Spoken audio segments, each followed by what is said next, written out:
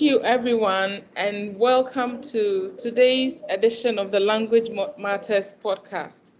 It is really a privilege to be talking to Sheila Gupta, and I'm sure there's a lot of things that Sheila will say that you're going to learn a lot from, and we'll be keen to get your feedback. And if you want to know more about what Sheila does, you can follow her on LinkedIn, you can send her an email.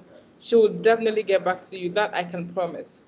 So Sheila, thank you once again for joining me. And I would love us to start this off with you introducing yourself, telling my listeners who Sheila is and what Sheila has been up to.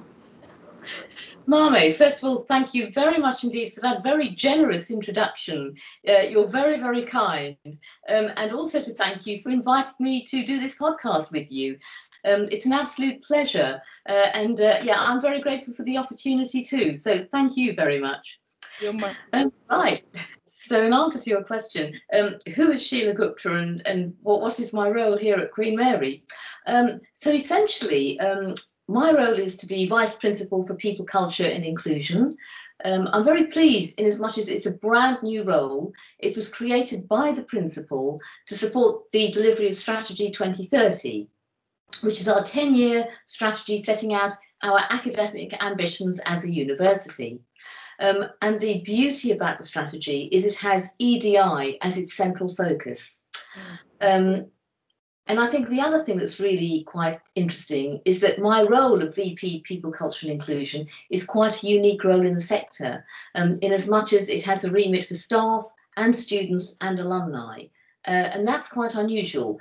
Many roles will have a purview for just staff, and some do combine staff and students. But to expand staff, students and alumni means it is truly about people, and it is truly about the culture of us as a university, as a complete community.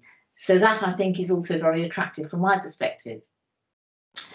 And I wasn't actually looking for a role. So when this came to my attention, the reason that I was attracted to Queen Mary is because here was an institution that wanted to create a values-based culture, and it saw that as an integral part of being able to realise its academic ambitions.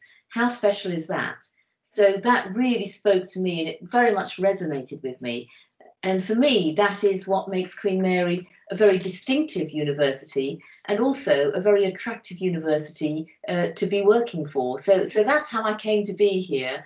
And that in a very high level way is the role that I'm here to perform. Thank you. And I can so much relate to Queen Mary being very attractive and an ideal place to flourish because I am a product of Queen Mary, a proud product as such, and Queen Mary would always be part of who I am because what I am today has been made possible by Queen Mary. So that's very true. So Sheila, let me take you back memory lane a bit. Somewhere last year, August, you had an email from me and I was so surprised when you responded to that email. And I think my subject was complementing EDI, diversity, equity, and inclusion with language. And you responded favorably and agreed to meet me. So my question to you is, why did you respond? What about that message got you interested and agreed for us to meet? So, Marmee, that's a wonderful question. The reason I responded to your email was because I was really attracted by the research that you'd undertaken, looking at the connection between language awareness and its impact on EDI. So, for me, it was absolutely vital research because it was very practical in its application. And I thought to myself, this would work really well fitting in with our own EDI training provision, because we didn't cover the link between language and EDI previously. So it was filling a gap. But I love the fact that this was your research, your recent research, that is now going to be feeding in to our training. So that was really what kind of ignited my interest when I read your email, which is why I wanted to meet you and learn more about it and talk to you about it and really understand the drivers behind what you're thinking. To me, it was really important to support you because also as one of our students, using your research to enhance EDI practice at Queen Mary, it just seemed such a wonderful next step it was a fabulous exposition, I think, of what we talk about, what we want to be, what we represent. So I really wanted to support you as one of our students to make sure that we were giving you the opportunity to actually apply the research that you'd undertaken with us. And I think you also offered a new idea, a new angle, and that was very interesting to look at, because currently that wasn't covered within our portfolio of provision. So that was really a sort of series of reasons why I just thought, I need to learn more. I need to find out more about this work that Mame is talking about. Thank you so much for those encouragements and valuable feedback. So now, as we've already established, Queen Mary is a very diverse place, but unfortunately, this is not reflected in leadership currently. So my next question is, how are you going to ensure, or what are some of the steps you are taking to ensure that the diversity that is reflected at the grassroots is actually seen in leadership roles as well?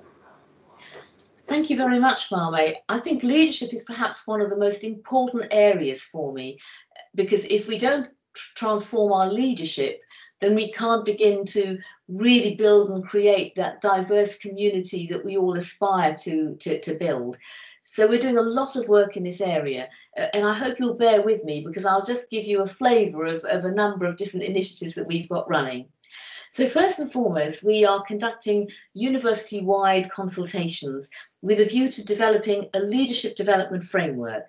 And this will define the competencies and behaviours that we expect of our leaders at Queen Mary. And I think that that is absolutely vital, because they have to embody our values. So it will inform the content of all our leadership development and management programmes, and it will also help to proactively identify our future leaders. And that's something that we haven't done hitherto. So it will address this issue of underrepresentation of women and people of colour. And that, I think, is a new and bold step to take. Also, we'll promote the concept of inclusive leadership.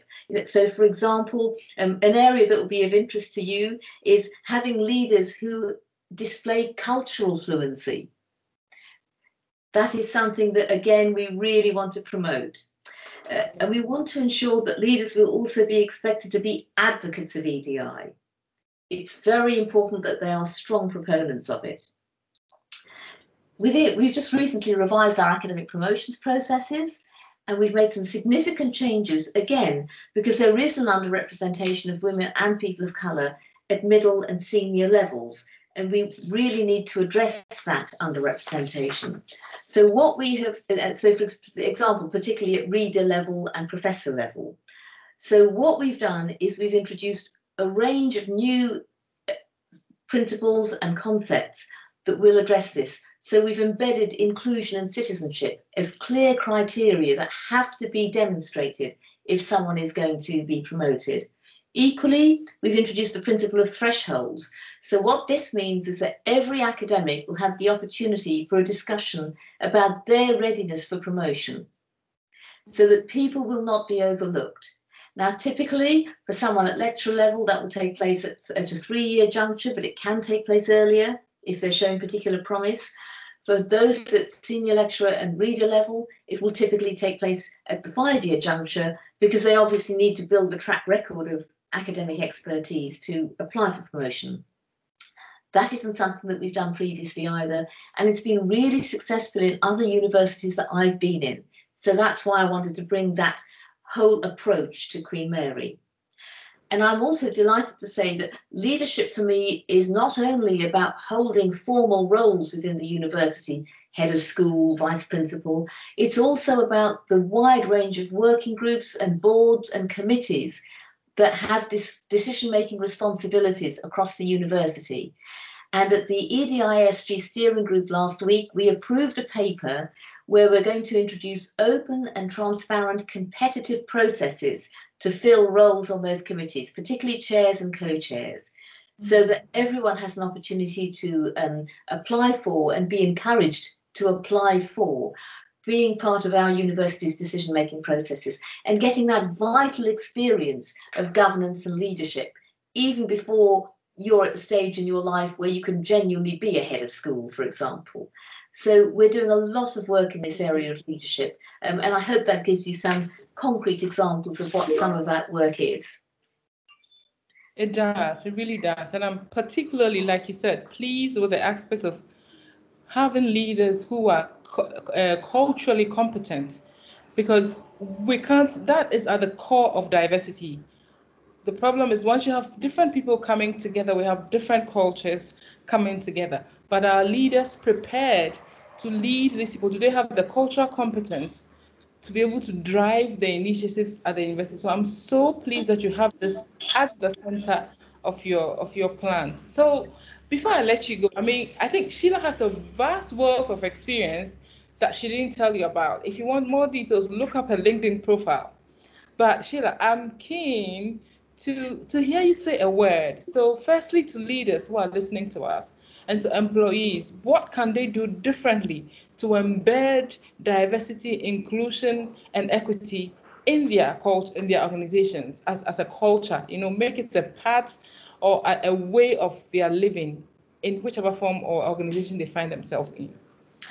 So I think for me, those who are leaders and employees, the first thing they need to do is really embrace the university's values, because that is down to every single one of us. In order to create the university that we all aspire to be part of, we all have to exemplify those values.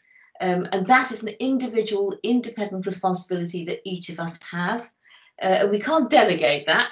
That is down to us. And I think I really want to sort of reinforce that principle that we are all responsible for EDI.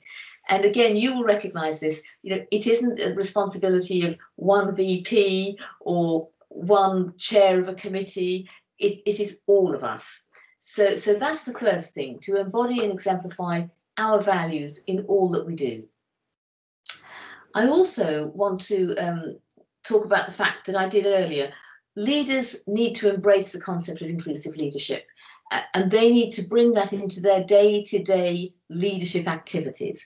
So that's another very important way in which leaders can be active proponents of EDI in all that they do, and how they support and grow and nurture their staff to progress and enjoy rewarding careers. Mm. In terms of employees, again, it is through their everyday behaviours and by engaging with EDI, which they can do in a variety of different ways at local level. It may be contributing ideas to the EDI committee, it may be being a member of the EDI committee, it may be being a part of peer groups and networks, talking about their experiences, giving the employee voice purpose, and giving the employee voice somewhere where they can channel their views, so that we can actually better understand the experiences of our staff, where we can do things far better than we currently are, where we've done things well, but we need to share those examples far more widely. So it's about talking and listening. And I can't stress that enough. And we can all do that. That we don't need to make special provision for that. Also, we recently launched our Values in Action toolkit, which we launched in December. Now, that is a toolkit for employees and managers to take the university values and give them practical ideas about how they can actually turn these values into action in their everyday work. That work is currently being rolled out across the university. And again, the toolkit is there, it's on the website. Please use it as a valuable resource. And those are just some ways in which all of us, whether we are employees, whether we're in leadership roles, can really make a difference to EDI at Queen Mary. Thank you, Sheila. Thank you. I have learned a lot from that, and I'm sure our listeners as well will pick a thing or two from what you have said. So I know your time is. I appreciate even this time you have given and made for this recording. But before I let you go, finally, your last word to anyone who's suffering or having an experience of being discriminated at work. What would you say to that person? I think one of the most important things to say to a person is we hear you and we empathise with you, and we will do something about it. We will support you. It's really important that people feel that they are being fully supported when they are victims of bad behaviour. I think for me, when you're feeling vulnerable and you've also been deeply emotionally affected by discriminatory behaviour, it's very, very difficult. You feel so fragile. So what's important is you need to do what is comfortable for you. There's no right or wrong way, and I can't emphasize that enough, which is why there are lots of different options and courses of action available to people. I'm going to cover some of them. This isn't an exhaustive list. I should be very honest about that, but I'm going to give some examples of practical things that colleagues can do if they find themselves in the very unfortunate situation of being on the wrong end of discriminatory behaviour, which we hope doesn't happen, but clearly it still does. So people do have a variety of choices. One of them could be speaking to one's line manager or supervisor if they are not the person who's discriminating against you. They can be a very helpful source of advice, and they can also not only just support you emotionally, but they can also give you very sound advice, and they can direct you to other sources of help.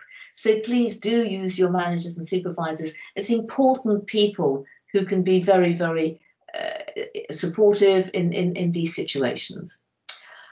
If you want, you can also talk to colleagues in HR or your trade unions. Again, they've all been trained to help colleagues who are going through these experiences. So those could also be valuable sources of advice and help. For people who want to go outside the organisation, we have an employee assistance programme. The link to it is on the HR website. So if you want to speak confidentially to somebody outside the organisation to get professional advice or counselling advice, please do go through the EAP, and they can put you in touch with a counsellor whom you can talk to. We also have our own university counselling service, and again, it's a wonderful service, so please do feel free to access that if you would like to. A couple of new things that we've done. Discrimination can really affect your mental health, and people should not feel that there's anything wrong with that. We all have situations where our mental health is differentially affected throughout different periods of our life and in response to different circumstances. We have trained 150 mental health first aiders. So there's a whole network of them, and again, if you go to the HR website, we can put you in touch with one of those advisors, and they can be a valuable source of support, taking you through a difficult period of time. We have also trained a number of mediators. So if you felt that you wanted to actually talk to the individual and confront them about their discrimination, but you wanted to have some help with that, we have mediators who could perhaps meet with you and that person and identify to them why their behaviours or their conduct is so inappropriate and what you're expecting them to do in response to your complaint. So those are things that are all ways in which you can try and address these situations to support you, provide you with advice and guidance. And finally, and I have left this to the last point, there are obviously formal complaints procedures. There is the grievance procedure, which we have just updated to represent good modern practice, and there's the dignity at work policy. Those are also very formal policies